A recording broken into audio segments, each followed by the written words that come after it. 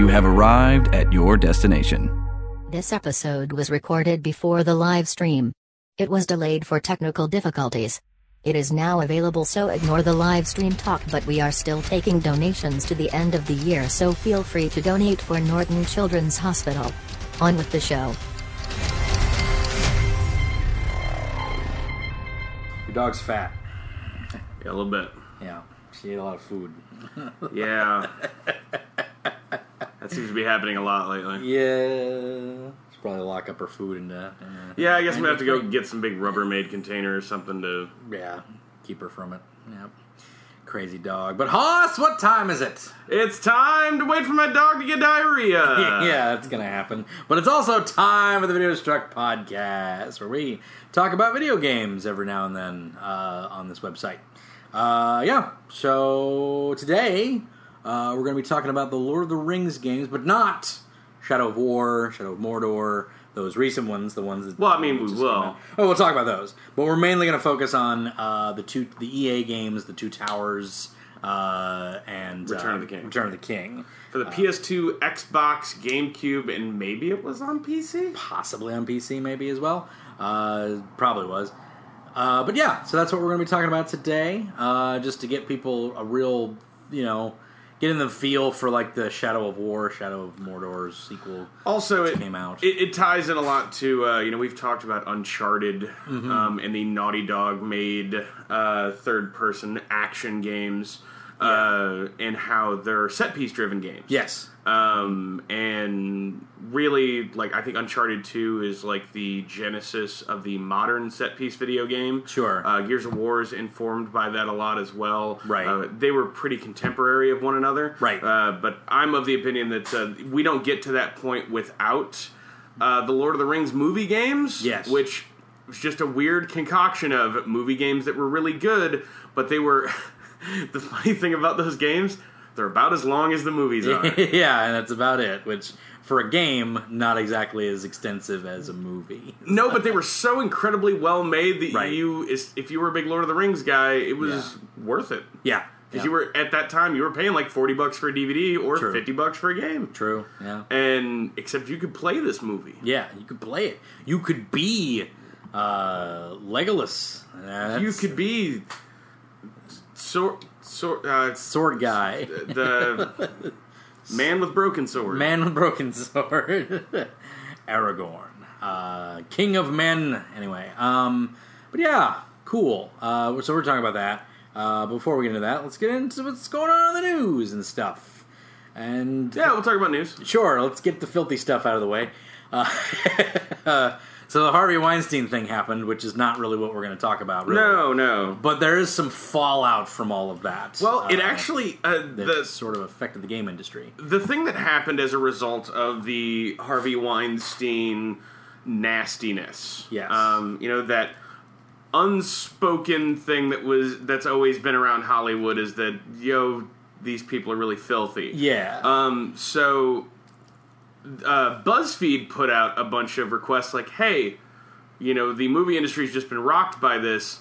We know that this sort of stuff probably happens in other industries. We'd like to hear from you. Right. But also just a bunch of women from other industries, including the games industry. Mm-hmm. Even men as well in the games industry came forward and said that, like, hey, this kind of stuff happened to me. Right. Whether it's discrimination, harassment, the games industry, there hasn't been allegations of rape and extreme sexual assault yet. But, like that kind of stuff, people in positions of power can tend to be pretty dirty people at times. Yeah.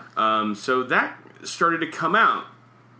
I got really concerned when, right around the same time, the developers of the Witcher games came out and put out a press release and said, like, hey, we noticed a lot of really negative reviews about us on Glassdoor. Yeah. Come to find out, this is not related to that, but they also posted a big press release around the time of this, and they're like, yeah, like, we got a lot of people that worked on The Witcher and worked a lot of long, hard hours. Right. Because that game, right up until ship, was coming in hot. Right. And they said, we're still working on Cyberpunk. One of the reasons that you haven't seen anything on Cyberpunk is because these games take a very long time to to make, but we're also Right. trying to set up our processes so that we're not putting our people through that kind of stress again, which was good to hear. It was Right. them stepping out ahead of something, like, if you've got a shitty Glassdoor, review score, like, most people probably don't want to work for you, but Right.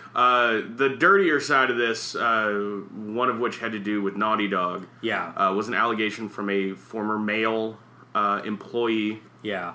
who worked there, I think from 2010 to 2014, and then returned in 2016. Yeah, I think so. He alleged that when he left after 2014 to go to Ubisoft, when he returned, he was placed on a different team, and in that period of time had been receiving like threatening and lewd phone calls from a boss. Yeah. And other people were aware of this, and when he brought it up to management and HR, he was fired the next day. Yeah. So, that's... I'm sure this is a very evolving story. This is still kind of happening in real time, so, it's one of those, if you see something, say something kind of things. And one of the saddest things that happened in this is that, like, a lot of other women in the games industry stepped forward and said, like, hey, I had similar things happen to me at different companies. Right. And the saddest thing about the internet that I saw happen is just people said, oh, I need to see proof. Yeah.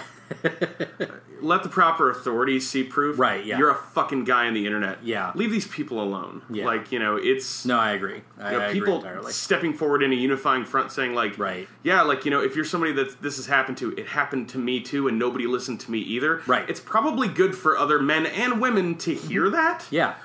It's not encouraging that other people said, like, nobody else listened to me, but yeah, Right. you're not alone in this. Right. And to see the internet operate the way that the internet does and get really nasty about that. Man, I fucking hate the internet. But I thought it was important just to say this, like, that,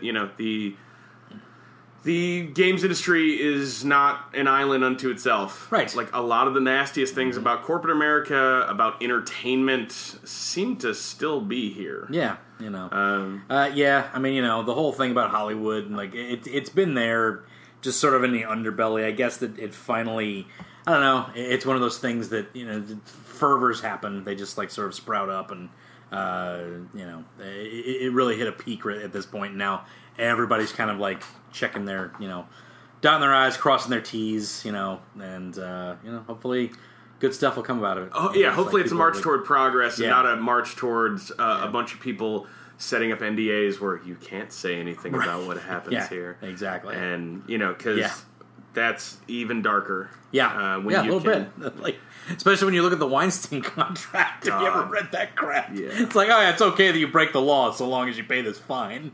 No!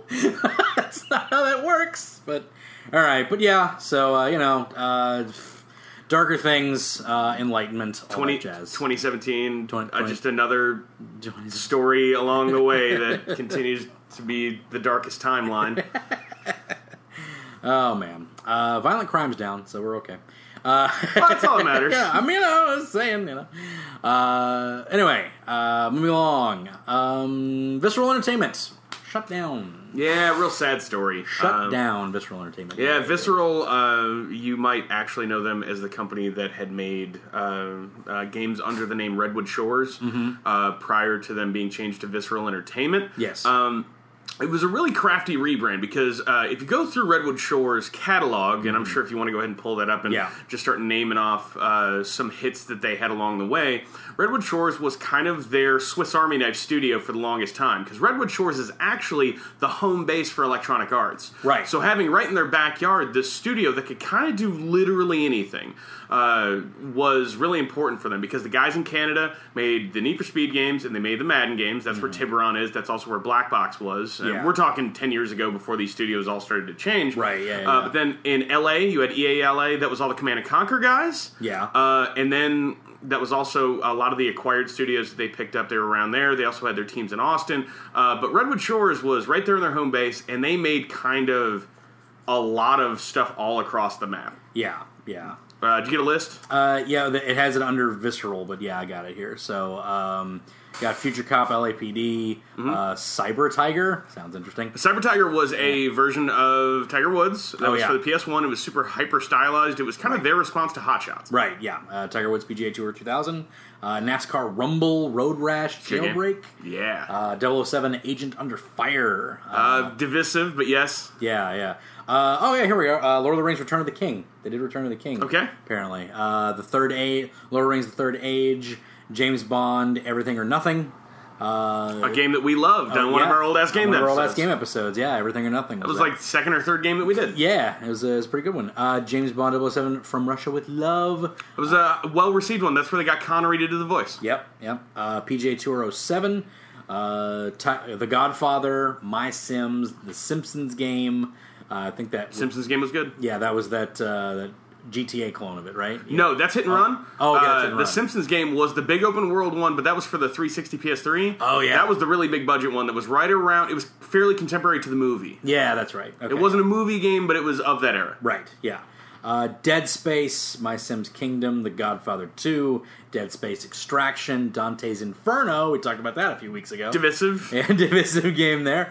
The Sims 3 Ambitions, Dead Space 2 and 3, Battlefield 3 Endgame, Army of 2, The Devil's Cartel, and Battlefield Hardline. So, and when I said that they were their Swiss Army knife, you heard a lot of, like, they did the first Army of 2 and the third Army of 2. Right, yeah. You know, they did Dante's Inferno as kind of a one-off. They did the occasional Tiger Woods game. Right. They were the occasional Sims game. Yeah. Yes, and that whole My Sims line, believe it or not, on the Wii was very, very successful for them.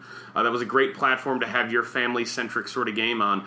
So, yeah, it was. They were a really good studio for them for a very long time, and as life would have it, Amy Hennig, who was working at Naughty Dog, ties into one of our other stories from earlier. She departed the studio back after the launch of The Last of Us. Right. Well, actually, she left right after Uncharted 3. Right. And went to EA to work with Visceral. After a big departure from them, like after Dead Space 3 came out, a lot of that creative staff from the Dead Space team moved on. Right. And went to other places. And they brought in Amy Hennig, and their goal was to make a narrative third-person game. And right as they started to make their Uncharted-ish game, it's what it sounded like they were always going to be making. Sure. That was right around the time that Star Wars got the EA got the Star Wars license. Right. And they had shown like maybe 3 screenshots of it ever. It wasn't at E3 this last year. Even on the podcast, I think we went one of two ways. I said either it's a good thing because they're just saving it for next year and don't want to overshadow Battlefront 2 and that'll be their big game next year, or that game might be in trouble. Right. Sounds like the other. It turns out. We're not sure if the trouble stems from the fact that that game didn't test well internally, if people didn't like what they were seeing. Right. But also, if you read EA's press release on this, where they said that, development for this game has been halted at Visceral, they're shuttering the studio, and they're moving development efforts for using a lot of the core assets of this game to EA Vancouver, as well as some other worldwide studios. Right. So they can shop a lot of this out internationally to maybe cut budget a little bit. Sure. Having a lot of people in Redwood Shores, California, got to be not cheap. Right. But primarily in their press release, they said basically that thing read to me like, yo, we want this thing to be Destiny. Right, yeah. And they, if you're Sony and, The Last of Us comes out or Uncharted comes out, it's a 8 to 12 hour single-player game. Maybe you got a multiplayer in there mode, but for the most part, you're not trying to sell extra content. It doesn't matter because it's good for your platform. Right. Because, these games sell really well, but it's also a big showpiece for your platform. EA's not trying to sell you a platform. They don't need a loss leader. Right. What they need is something that can make them money consistently over time. Right. And something that EA is, despite the fact that their sports games are still this way, it seems like they're trying to pivot away from that annual installment form of structure. Right. With the exception of Battlefield, because they can do Battlefront one year, Battlefield the next year. Yeah. That works because it's two very different games. That, granted, it's still fucking Battlefield. Yeah. But it aims towards two different kinds of consumers.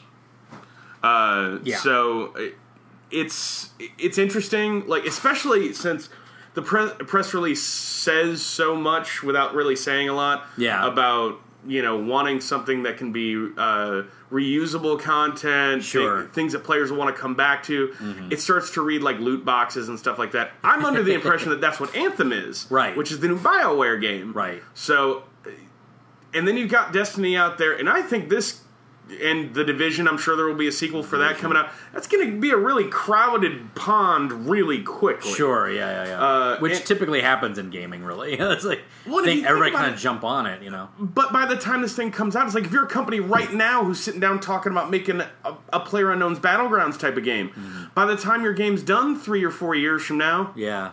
That's probably not even going to be the thing. Granted, I've spent an entire year playing that. Yeah. But am I going to want to only do that 3 or 4 years from now? Right. I don't know. Probably not. Yeah. You're going to move on to something else. The new hotness will always inevitably come out. It just always will. Are you already... If a ball's bouncing down the street chasing that one, are you missing the next one that hasn't even started bouncing? Exactly. Are you trend chasing, or are you trying to get above it? And that's the thing that EA always was a studio that would, they were a company that would try to make the new thing. Right. Yeah. Battlefield was the new thing. Nobody had ever done anything like that. That's why, 16 years later, it's still the thing. Yeah. It still feels kind of new now. Yeah.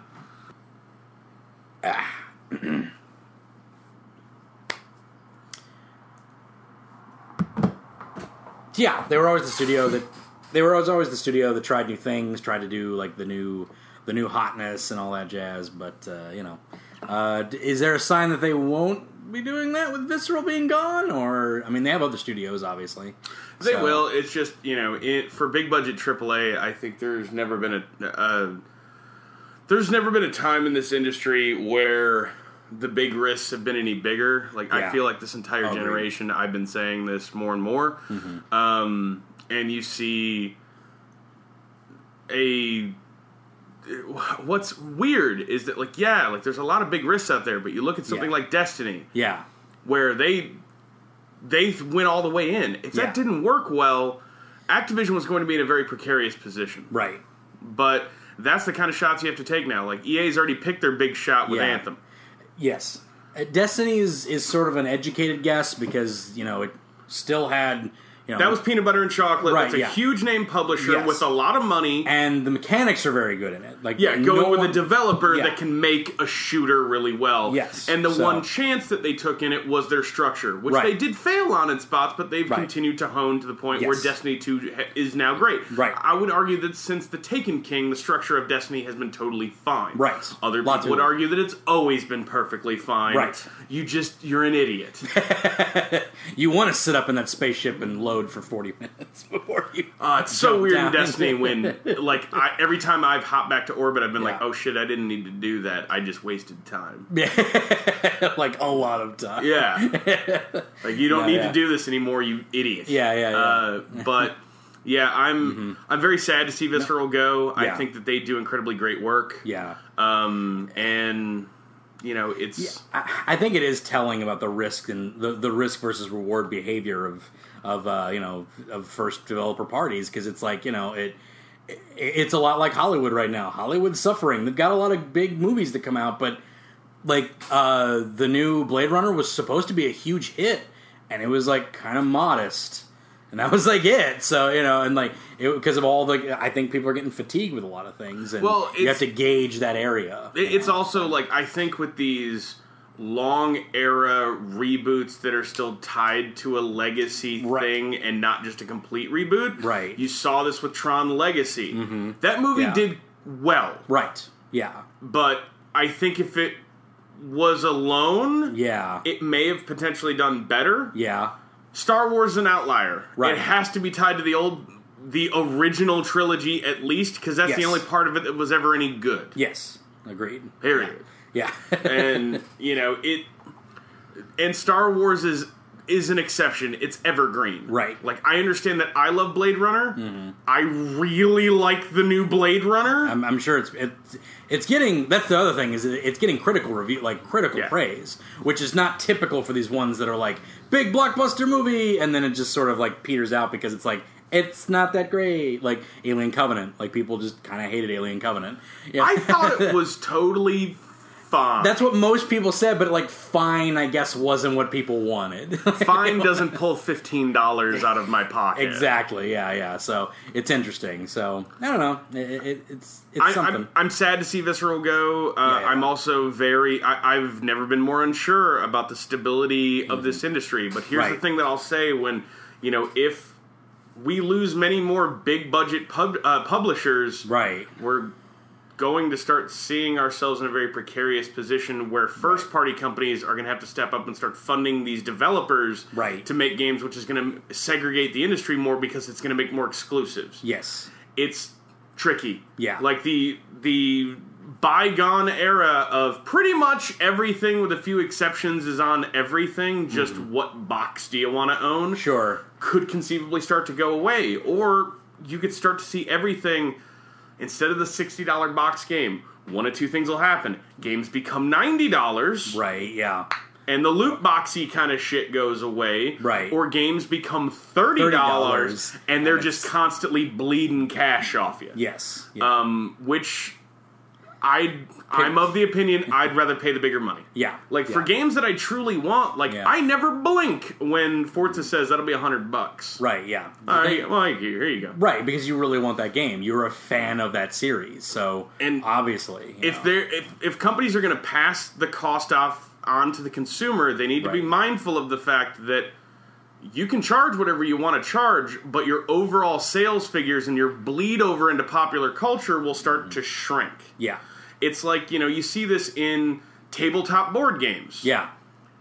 The best tabletop board games are typically the most expensive ones because they have tons of pieces and tons of lore and tons of shit for you to do. But when you start saying, like, it's not a $30 board game, you're talking $120 plus add-ons. Right.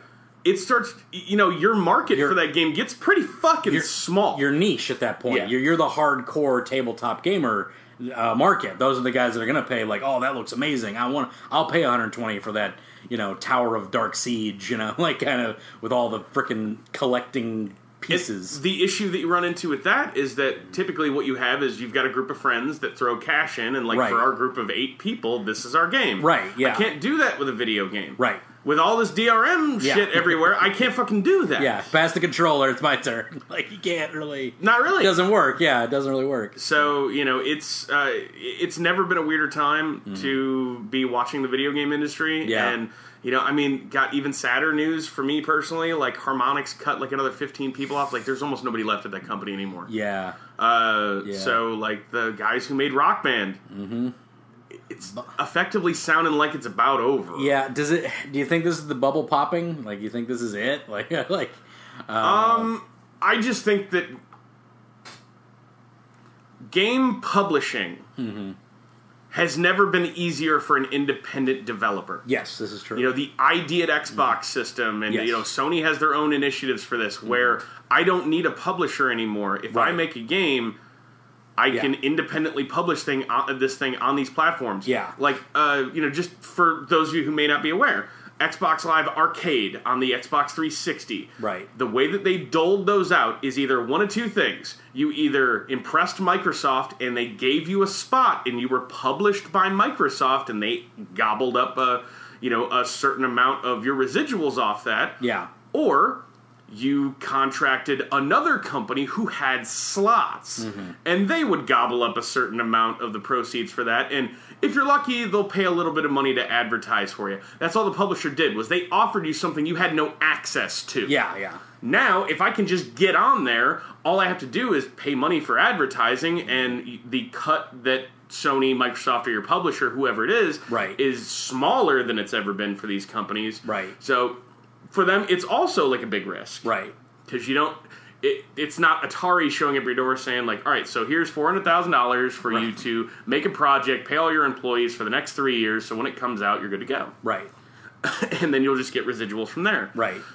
It's assuming much more risk for these people.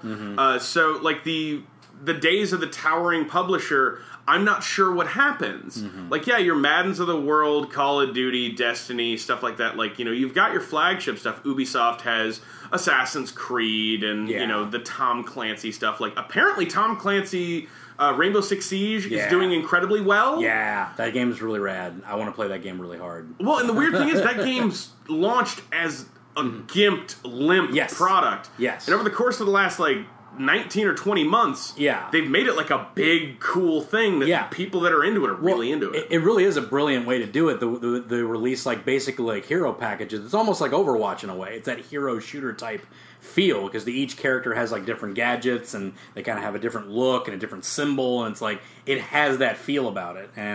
But it's really cool looking. That game looks awesome. It's a solid strategic game, and I would love to play it. And I've heard from people who really like The Division that Ubisoft has done a really good job at that. So what I would say is, with games like Ghost Recon Wildlands and Rainbow Six and stuff like that, Ubisoft has actually carved out a really interesting niche. Where what they do is or For Honor is another good example of this, where they launch something and a lot of people are really interested at first, and then they find out, oh, this is really specific and maybe not for me. Right. But what they do is they just keep talking to that person that bought it that really liked it. Right. And they just keep feeding them exactly what they want. Right. It becomes, nonstop buffet for exactly what I want. Just keep giving me more of this, I'll keep giving you money. Right. And it becomes more of a service than a game. Yeah. I would not be shocked to see at a certain point, Rainbow Six Siege becoming free to play, and you just buy the bullshit. Yeah.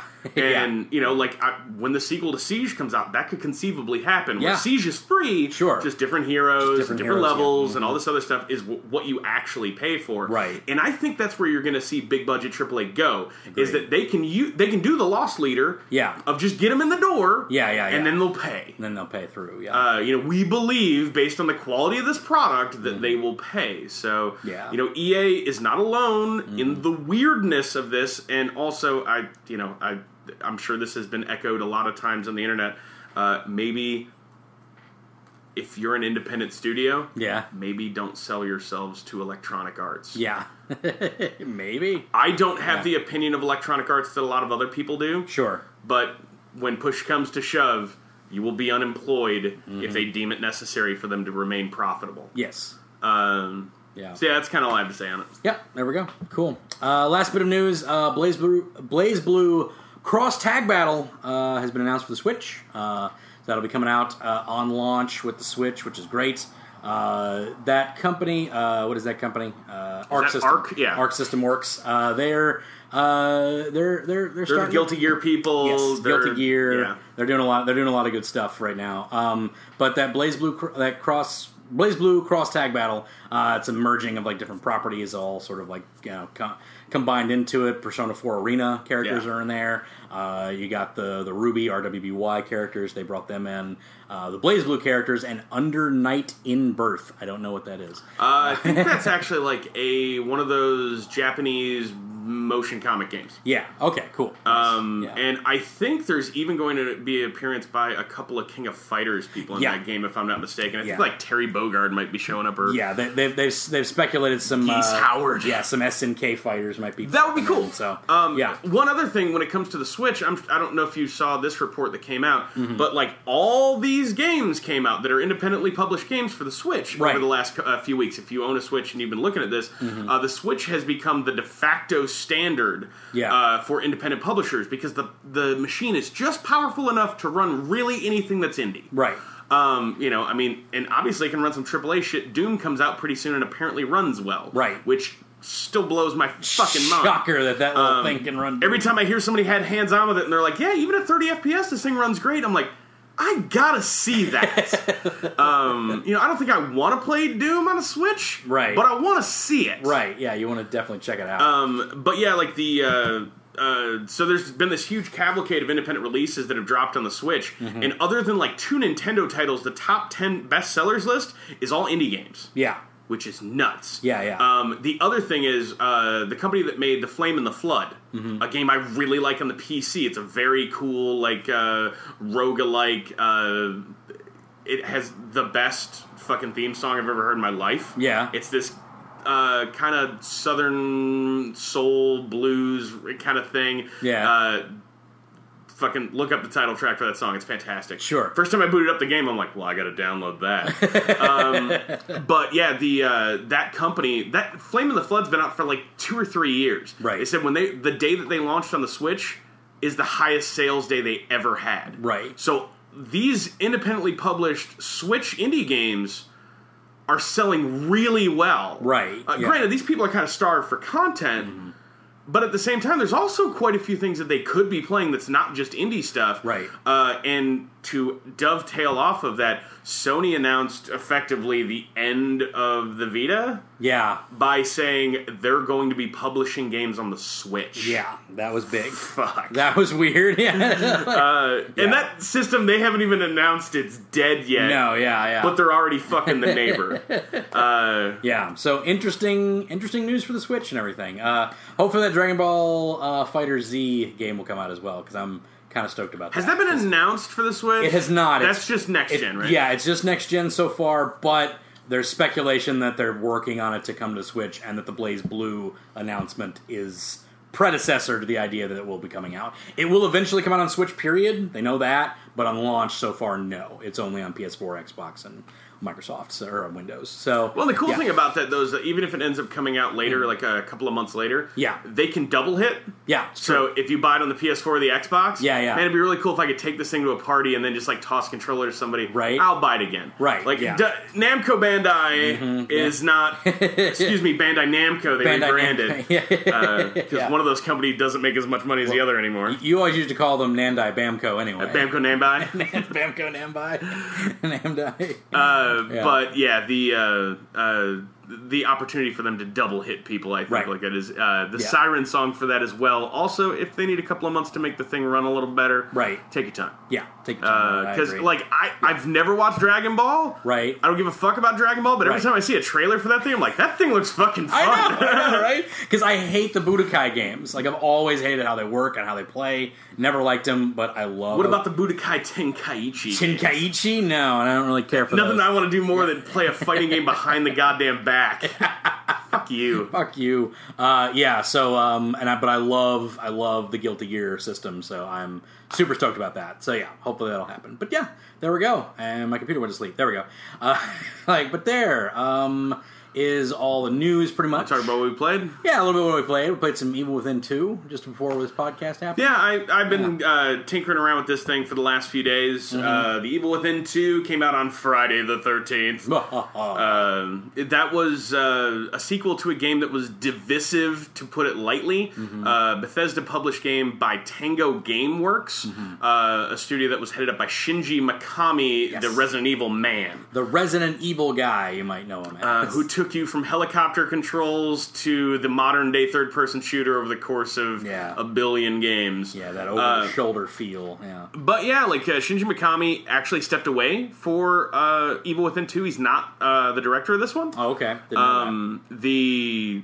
I'm sure that he still had some part in it, design informing on this. But I think, based on the sales of the Evil Within, which were okay, and the fact that this one doesn't seem to be lighting the world on fire sales-wise, I think they thought Shinji Mikami's time might be better suited booting up another franchise, so that you don't have a studio that after 2 games is effectively sitting there holding their dicks. Going like, well, what do we do? Now do we start a new franchise? Yeah. So I would hope that they were using Shinji Mikami to effectively boot up a new game, because that guy's got experience in more than just Resident Evil. Yes. So I'm curious to see what happens. But as far as this game goes, I'm playing it on the personal computer. That version needs a little work if you're playing it in anything above 1080p. Yeah. So I've got a 1080 Ti. I've also got a Ryzen 1800X that's overclocked, and the graphics card is overclocked, and it's pretty good. Well, I'm just letting you know that, like, this is a high end system. I am running it in 4K. Right. And it's 60-ish. Yeah. It definitely dips. If you're somebody that can't deal with that, maybe bump it down to like medium or high. I'm running it on ultra. Yeah. But the biggest concern is that it sounds like pretty much on any kind of system, the game occasionally just has these hitches. They're not frame rate drops. It just locks for a second and then comes back. It's like half a second, and it typically happens when like a big moment's going on, and it really breaks it. Like, what's funny is I have MSI Afterburner installed, and it's not like it's spiking VRAM. Mm-hmm. It's not spiking the CPU. Right. It just bottlenecks and then feeds through, and then you're fine again. Right. So it's very strange. But the game, let's just start talking about the game. The game looks great. Yes, it does. It runs well. Mm-hmm. It's not perfect, and that's stuff that can be patched out. Yeah. I heard that the Xbox One version, if you're somebody that, like, if you have another option and you're not going to be buying an Xbox One X, maybe go another direction. It's not terrible. It's better than the original game, so if you thought the original Evil Within was totally fine, performance-wise, or acceptable at best, right. Then you'll be fine. Yeah, you'll be fine with that. The issue with this one just suffers from frame rate dips and things like that. Yeah. And it's 900p, not 1080, and blah, blah, blah. Sure. The things you associate with an Xbox One port. But the PS4 version's really well. It's not PS4 Pro optimized, just FYI. So if you put the thing in boost mode, the nice thing is it will lock at 30 FPS and never dip. Yeah. So that's cool. That's a PS4 Pro enhancement, but apparently they're looking into that stuff as well as Xbox One X support. Yes. But the PC port looks great. The game takes place after the original game, as you would assume. It's not a prequel. The company... so here's a little bit of spoiler stuff, but I'm not going to go too far into it. Effectively, Mobius, the company that's their umbrella stand-in, comes back and they take Castellanos. Yeah. They were the evil faction from the first game, and basically you have to work for them. Right. Because come to find out, the center of their giant machine that's supposed to, defy disease and all this other stuff and make the world a better place, their center core is your dead daughter. Who's not dead, they just kidnapped her. Yeah, of course. So you effectively have to go and try to rescue her and all this other stuff. And they're definitely not going to free her from the machines. No, I don't know what the hell you're supposed to do. But something tells me that at a certain point they're going to try to go evil on you and you'll try to escape. And maybe your daughter will die and then you'll just be really angry. And so that for the third movie you'll be really, really angry. Be so mad. But yeah, like I think the game's great. Like the very Resident Evil 5-ish as far as like the white goop from the trailers comes out of people's heads and shit like that. It's very Resident Evil 4, Resident Evil 5, like mutation-y kind of stuff. Yeah, very reminiscent of the weird head crab things that people have, And people that are familiar with the original game, the opening cinematic where like the world's bending on top of each other and the world's all segregated and stuff like that. Yeah. All that like almost Inception-y looking imagery that they used. Yeah. That stuff is totally back, except it's much more integral to the game. The open world portions of the game design is that there will just be like huge portions of the world that's just floating over fucking there. Yeah. And you got to figure out ways to do that kind of stuff. It's not platforming, it's just more like puzzle solving kind of stuff. Right. But the game's very trippy. You're kind of drifting in and out of forms of reality and stuff like that because you're in this computer simulation thing. Yeah. It's cool. I like it. It's if you like survival horror, I mean, it is October. Yeah. It has cool imagery about it. Like the big buzzsaw lady thing, that thing was cool looking. Spoilers for anybody that hasn't seen that thing yet, but it's like, well, Lady Buzzsaw. You're really not saying anything. No, not really. But the one thing that we kind of thought about as soon as like I was going in building interiors is like these rooms kind of look a lot like PlayerUnknown's Battlegrounds, but at night. They did. They look like nighttime PlayerUnknown. Every bathroom just has the same bathtub and dirty toilet. Right. Yeah. Mirror that doesn't work. Some yellow glowing shotguns on the ground. Might want to pick those up. Anyway. There's a vest over here. Oh, cool. But Level 2 pants. That game's awesome, though. I like it. Cool, yeah. And we played, this leads into what we're talking about for the main topic. Played a little bit of Shadow of Mordor, or Shadow of War. Yes. Sorry. Shadow of War, the Shadow of Mordor sequel to Shadow of Mordor. It's basically more of that same game with some Nemesis stuff and some... I don't know, you got some Titan power from Destiny 2 in there, too, I guess? Yeah, there's, like, big charge attack stuff that's much more flourishy than it was in the past. Yeah. I'm really liking Shadow War so far. It's viciously hard like you want it to be. PC version looks great. Like, I've heard that for the new systems, like PlayStation 4 Pro and Xbox One X, that the high-resolution, higher-quality preset stuff is awesome, and that it still looks, just as good as it did for Shadow of Mordor on the older systems. So, like, kind of, the nice thing about this, no matter where you play it, it sounds like it's really rad. Yeah. The things that I'm sure everybody's very familiar with is that the back end of this game with the microtransaction kind of stuff to get get the true ending and all that. Yeah. It kind of sucks. Kind of sucks, yeah. And here's the thing that I'll say that's like probably like it's going to sound bad. 2014 was kind of a shitty year for video games. Right. So Shadow of Mordor was given front and center coverage because there wasn't a lot else to play that was truly great. Right. That game was my game of the year that year. Yes. This game will not be my game of the year this year, despite the fact that this is probably a significantly better game. Right, yeah. But I do like Shadow of War. If you're somebody who was predispositioned to enjoy that game, you're not going to have a bad time with it. Sure. But, I think specifically open world games, there's been so many this year that I think deserve more attention. And there's something to be said about a new experience. Like when you have something that's like a brand new experience, like when you just try to recreate that, even if it's a good recreation of it, it's still something you've already ridden before. So it's hard to encapsulate that into something that's that's brand new. Yeah, it's like going to Kings Island and riding the Beast for the second time. Right, yeah. It's just like, I mean, it was fun the second time too, but it wasn't like my first time. It just doesn't work, So hard to capture that. While I do think that they've made tons of improvements, the base stuff is really cool. The building the army stuff is really cool. Yeah. The interactions that you have with the orcs are always really funny. Like the amount of dialogue they made for these guys. Because what's crazy that you'll notice if you play the game is that they have tons of strains of dialogue that are tied directly to your story progress. Yeah. And if you met them before. Yeah. And then they weave that dialogue together. Yeah, because they have the nemesis thing too. If you've if you've met this guy before and you totaled his villages or took out his forces or whatever, he's gonna have a hate heart on for you, and like he's gonna say something to you about it. What's really cool is that this time they actually bring orcs back from the dead. Oh yeah, I killed one guy.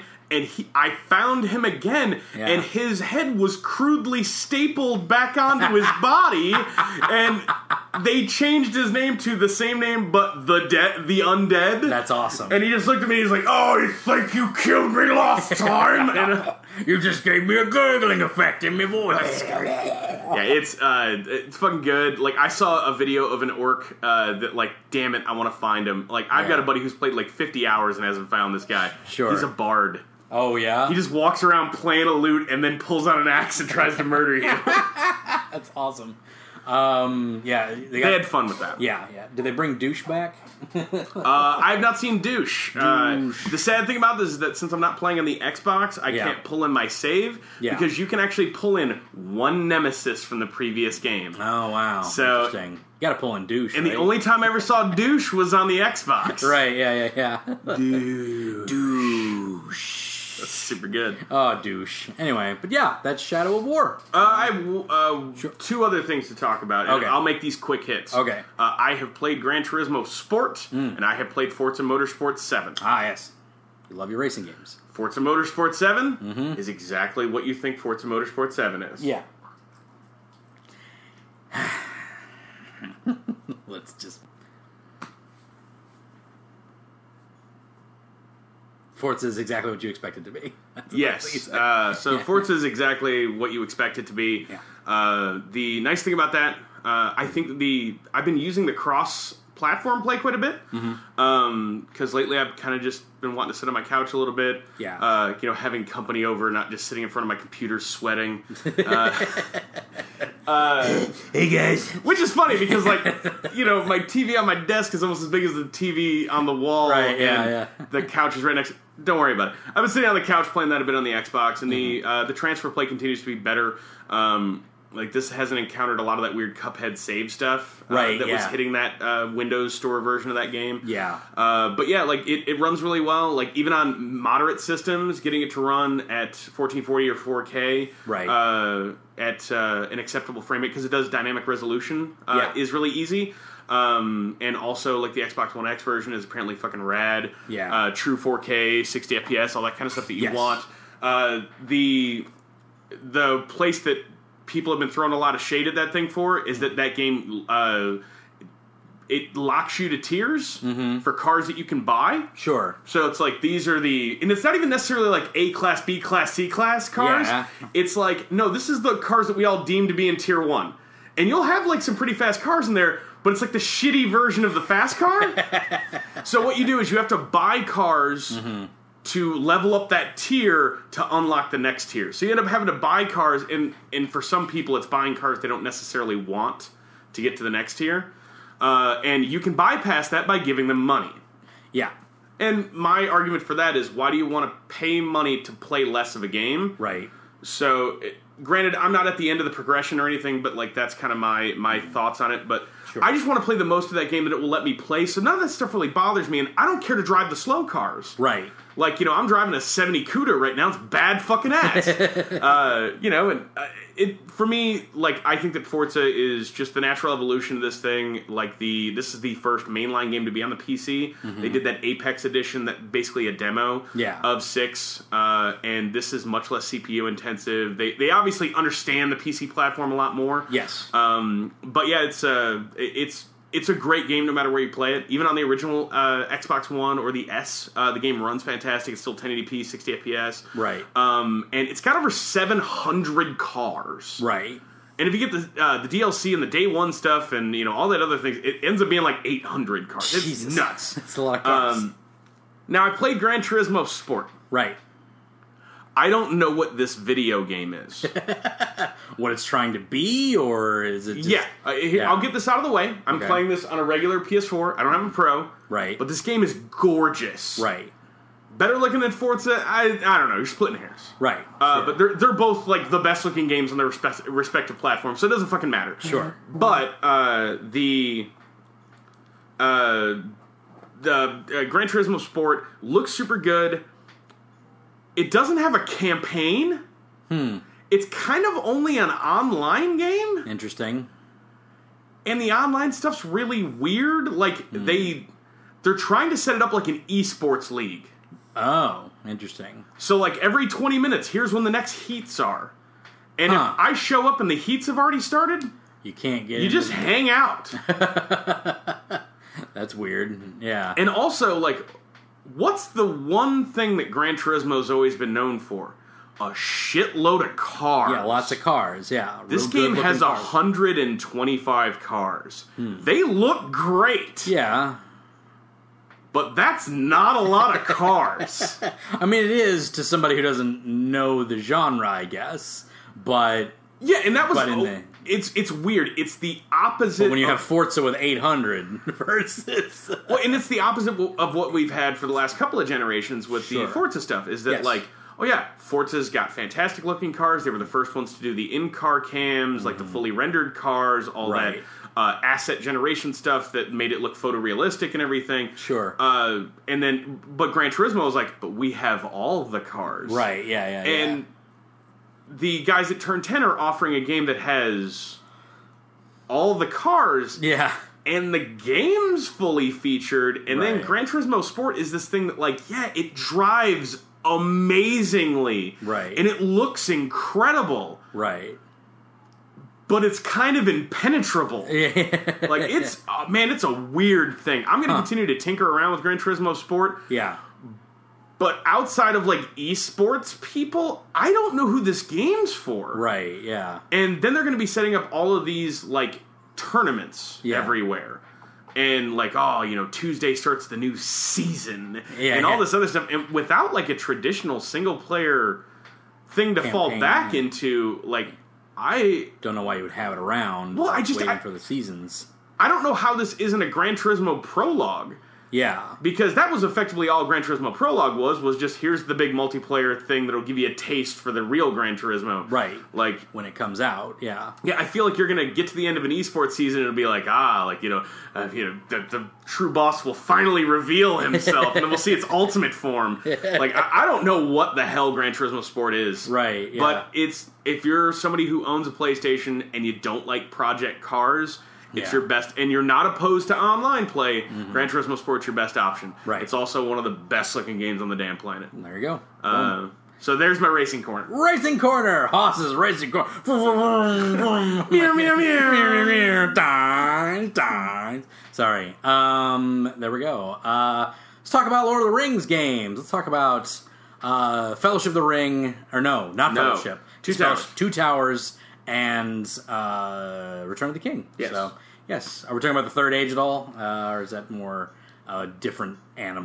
That's something that that's more of a traditional JRPG. Yes. So we won't really talk about that one. Cool. But All right. I kind of wanted to focus on these. Yes, the Two Towers. These were games that were published by Electronic Arts. Electronic Arts scooped up the rights for this franchise in a really interesting way. Oh, yeah? They only got the rights to make games based off the Two Towers and Return of the King. Yeah. Another company had the rights to do The Hobbit and The Fellowship of the Ring. Right. And those were not good games. No. So, and this is right around the height of, like, whoa, EA sucks era. So This was right around the time that they killed the Ultima franchise with Ultima 8. Like, they were in bad terms with a lot of people, with a lot of nostalgic terminology. yes, when Origin Systems and like there were a lot of companies that were scooped up under the EA umbrella. That's sadly they ruined it all, is what they did. Yeah, they didn't keep people employed or anything. But anyway, but moving on. What was interesting about these games in essentially in the grand scheme of video gamedom, I would say. The interesting thing about like the Lord of the Rings, the Two Towers, and Return of the King is that they're essentially the forebearer to what's seen as the modern day cinematic set piece action game. Yeah, the Uncharted's. Exactly. Yeah. Like, Gears of War with their, like, hold down a button to look at this thing. Yeah. A lot of that sort of stuff. Yeah. The Tomb Raider series, the new Tomb Raider series, very much in that very good example of that. The idea of very linear, but give you the window dressing of something more. Yes. Like, all I'm doing is running down this path and killing men, yes, but there's a war going on all around me. Yeah. That game was very good at simulating warfare. Right. And it also did it while looking incredibly well across a broad range of platforms. Yeah. So, I mean, there was even, like, Game Boy Advance versions of this. Granted, I'm sure that Game Boy game doesn't hold up.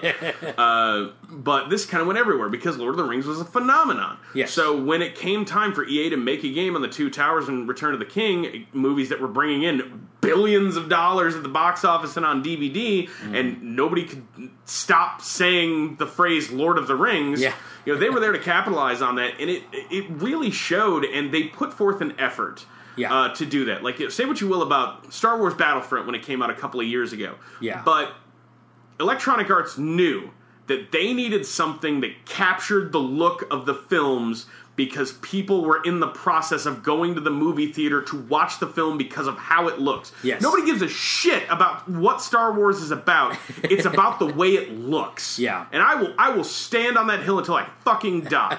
And it's the reason why I continue to go to Star Wars movies. I go watch every one of these things, even though most of them are kind of like, It's because they look badass. Yeah. And that's the thing about Lord of the Rings, is that even if you're not into fantasy, you look at Lord of the Rings and you go, this thing looks bad fucking ass.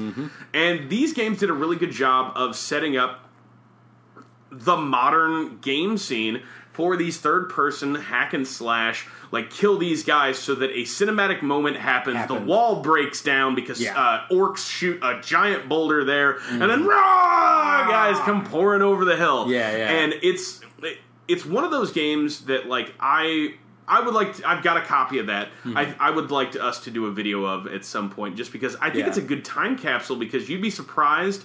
There's a lot of button mashing in here. There's a lot of that and this is pre-God of War 1. There's a lot of that God of War-y kind of Dragon's Lair sort of button mashing sort of stuff. Like, these games are very ahead of their time, and they're also, the crazy thing about them, they were a $60 box product that wasn't much longer than the movie. Right, yeah. So, interesting. Yeah, it's like, very interesting that they took that route of, like, being basically the cinematic size of the movie experience, and also recapsulating what was in the movies, you know? Yeah, they retold that story completely, and they got all the likenesses for the entire cast, and they did this is one of the earliest cases of... They didn't do direct capture for performance capturing. Right. But they did a polygon by polygon mesh of these characters' faces. Yeah. And they look exactly like they're supposed to. Yes, it's like they're wearing a Texas Chainsaw Massacre skin suit. But it is like for the time, it's really good graphics. Honestly, like for the time of 2002. I mean, come on, we're right at the turn of the century here. You can't expect to have it. It is a testament to how much games have improved over the last 15 years, but like graphics wise, it's kind of shocking, honestly, when you look at it. But yeah, these are the templates of that sort of feel, and I think that's interesting. Well, and like motion capture data, like visual effects, like all this stuff, they actually plucked a lot of the graphical effects directly from the engine that they were used to make the special effects for the film. So a lot of the stuff, they actually transplanted assets from the real game, from the real film. Right. So when it came to the CG scenes in the game that they were making, the way that the orc AI routines were the same as the ones in the movie in a lot of cases. Yeah. Which is very cool, because even now, like, I haven't seen a 4K copy of this. I don't even know if Lord of the Rings has come out on that. But, like, in the Two Towers, when they're getting ready to... Was it Helm's Deep or whatever? Helm's Deep, yeah. When they do these swooping camera shots over that. And if you look down, you can see orcs, and they're just kind of, like, doing shit, and they're all doing something different. This game does a lot of that. Right, which is really cool. And for the time, I mean, granted, this is on standard definition televisions, and I'm sure that my reality is about to be fucking tortured whenever we go and boot this thing up. But I remember that being fucking impressive. Yeah.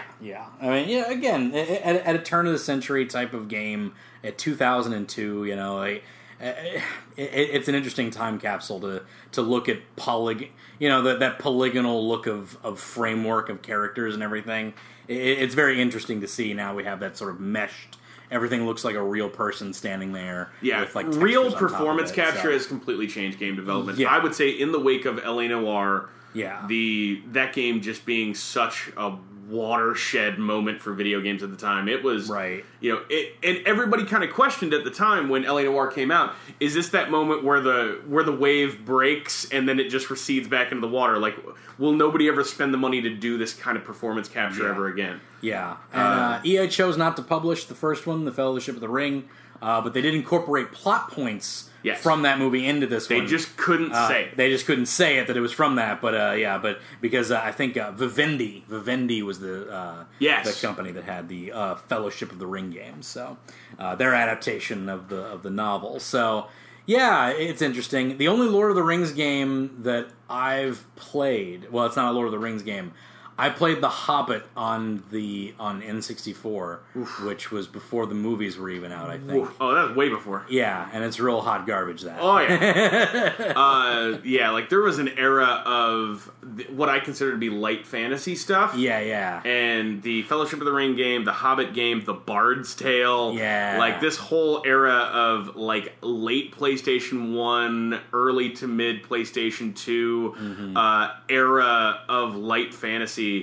I didn't get back into fantasy games at all. Right. From, like, Baldur's Gate Dark Alliance 2 until, I would say, Dragon Age?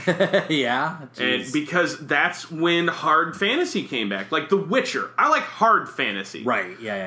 I like the Elder Scrolls stuff is good, but it's always so goofy. Right. Like, I want grim. Yeah. You want some grit to it. Some grittiness to it. Like, the only moments of smiles I want to erupt on my face is when somebody walks up to me and goes, "Oh, you a Witcher?" And I'll be like, "Yeah, I am, bitch." I am a Witcher. Where's the thing that needs killing? Where's the bollywog you want me to kill? But yeah, I really like these games. I would like to do a video on these because, I think in a comparison of over the years, this is where the high watermark for a franchise was, and then here's Shadow of War, here's the current one. Mm-hmm. And my question is, alright, so for Shadow of War and Shadow of Mordor, the Tolkien estate through Warner Brothers, has allowed them to completely effectively rewrite this fiction. Right. The opening cinematic for Shadow of War is, okay, we need to forge a new ring. Bam, we have a new ring. Yeah. Well, that was... It's like 30 seconds into the cinematic, he's like, we need a new ring. Yeah. Somebody has a ring on. And you're like, oh, shit. Oh, look at that. Granted, that was the end of Mordor, so... Yeah. So, but the interesting thing is that, like, you can see with the current Star Wars stuff that EA is doing... Yeah.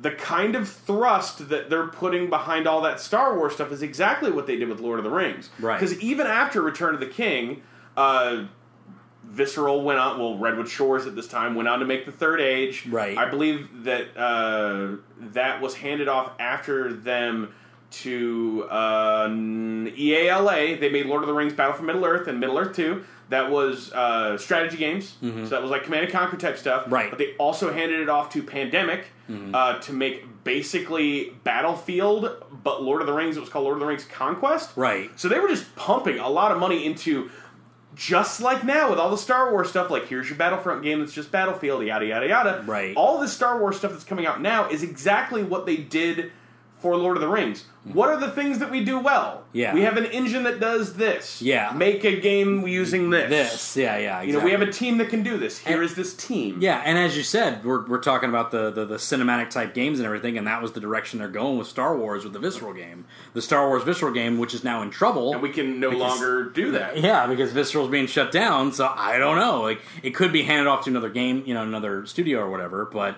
Yeah, that got canceled out, so who knows? I'm curious about one thing, like when it comes to the Star Wars stuff. Like, all right, so the Titanfall developers, their next game is a Star Wars game. Right. What is that? I'm curious. Right. These guys have not done me wrong. From all their Call of Duty stuff, their Medal of Honor stuff, the Titanfall stuff, these guys have not led me wrong. Yeah. So I'm really excited to see what that thing is. Titanfall 2 is so solid. I need to get that game. When I get my PC, I'm going to get Titanfall 2. That game it's $20 well, too. You don't have to. Yeah. What you can do is if you pay $30 a year for EA Origin, you get all their games that are in the vault. So you get all the Crysis games, Battlefield 1, Battlefield 3, Battlefield 4, everything for a year, $30 a year. Nice. It's their Netflix thing. Huh. So, and also whenever one of their new games comes out, you get the first 8 hours of it. Yeah. You can play it for free a weekend before it comes out. Well, geez, that's pretty alright. Then when it comes out, you got to buy it, but they give you a discount and stuff like that. So I've actually, since I built this PC, I've been doing all this Origin Access stuff. So I've been playing Crysis 3. You want to hear the craziest thing in the world? Crysis 3 came out like 5 years ago. It still doesn't run very good. It's weird. It's like that game ran bad on purpose. But yeah, back to the back to the Star Wars stuff. Like, the other interesting thing that I hope could be an interesting wrinkle for the Star Wars stuff out of Electronic Arts is that all the flying stuff that's in Battlefront is made by Criterion, the Burnout guys.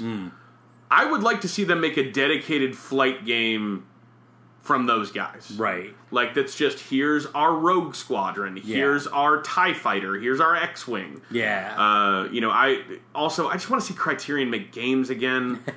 Come on. Remember when they made games? Remember when they made some of the best games ever?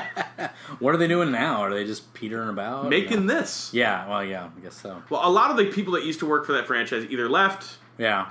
Or they went to Ghost Games to make the current Need for Speed games. Like, Need for Speed Payback comes out in like a week, so we'll see how that game is. Right. That looks like that's their Fast and the Furious but Need for Speed game. Yeah, yeah. So that's about all I have to say about that. I just want to talk about these just because I think the legacy of these games is so emblematic of what Electronic Arts does. Yeah, yeah. What was there a Lord of the Rings fighting game? I feel like that was a thing. There was a Star Wars one. There was Master of Terrascasi. Yeah, but I think there was going to be a fighting game for it, and it got canceled. What was that? I know there was an MMO. Oh man, because it was it War of the Ring? I think that might have been it.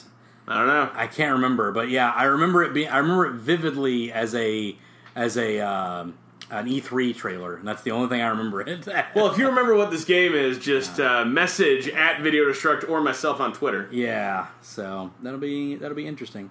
But yeah, guys, I think that's going to do it for our talk of the Lord of the Rings games. This weekend, we are doing our live stream. Yes. for, what's the charity? Sorry. Norton Children's Hospital. Norton Children's Hospital. We usually do it for Corsair, so I keep messing that up. So yes, Norton Children's Hospital. We'll be doing a 24-hour live stream. You can go to extralife.org /team/video destruct, I think. I think that's what it is. Yeah, or just search for video destruct. Yeah, just go to extra-life.org and search for team, one word, video destruct. Yes. And you'll find us. You'll find Haas there, you'll find Gus. And, we're really excited about it this year. I've got a lot of really fun stuff planned. Yes. I'm going to haul my big stupid rig over to Eric's house. During the evening hours, there's going to be a party going on in this house that I will not be participating in. There will be a party going on. Probably get some special guests from the party driving in. So might see some people in costume. Don't know, but we'll see. My lovely and beautiful girlfriend will be there. Yes. She's going to be forced to play a horror game with Eric's girlfriend, so that will be fun. Yes, Heather will be playing a horror game along with your girlfriend. That will be awesome. I can't wait for that. I will definitely be there for that time. Definitely. So most def. So yeah, it should be a good time, guys. Go check us out that weekend. And again, you can donate even after that. We're streaming pretty regularly now. Yeah. Haas is streaming regularly, and Eric's got a pretty weekly regular run too. Eric's finally got the internet to do it. So, yes. Me and him have been streaming some Battlegrounds. Yeah, so I'm thinking we're going to probably have like a scheduled, like every some odd day, we might actually schedule, say we're going to stream every day on this, and then people will know. Yeah. So that'll be fun. So that for all the DNN listeners out there, if you want some streaming, if you want some video game stuff, come check it out. We love that stuff, and please come donate. You can also, you can check out the information. I got flyers up at the destination, so if you shop at the destination, you'll have all the information there. And so guys, for children every time. This is like the thing we always do. So and this will probably be like our break, because we're going into holidays now. Yeah. This will probably be our break from the podcast. We might do a few here and there. Yeah, and we'll have some quick hit kind of things. Yeah, and we'll have some video content as well during this time, but we're going to probably wait till like beginning of the year next year, and Haas will go over his best dubs and everything. Yes. So, all intents and purposes, this might be our last one this year. We might do a few smaller hits later on, but this is probably our last podcast for the year. Check us out for next year and everything. So we'll have all of our best of 2017. And just follow us on Twitter. So that's where you'll know whenever we go live on Twitch. That's also where you'll get info on, if you're not a subscriber of the podcast, but just like to download it here and there. That's when you'll know when we got new episodes out. So just follow at Video Destruct and follow me on Twitter. Yes. At Hoss, HOSS _buddy. I talk about video games all the time and wrestling and avoid politics constantly. Which is amazing on Twitter, quite honestly. I'm proud of myself. But yeah, we avoid politics. Don't worry about political rants. There we go. But that's going to do it for our episode of Video Struck Podcast. We're out of time. We gotta go. We're out of time. Maybe we'll see you next year. Maybe. Thank you for listening, DNN.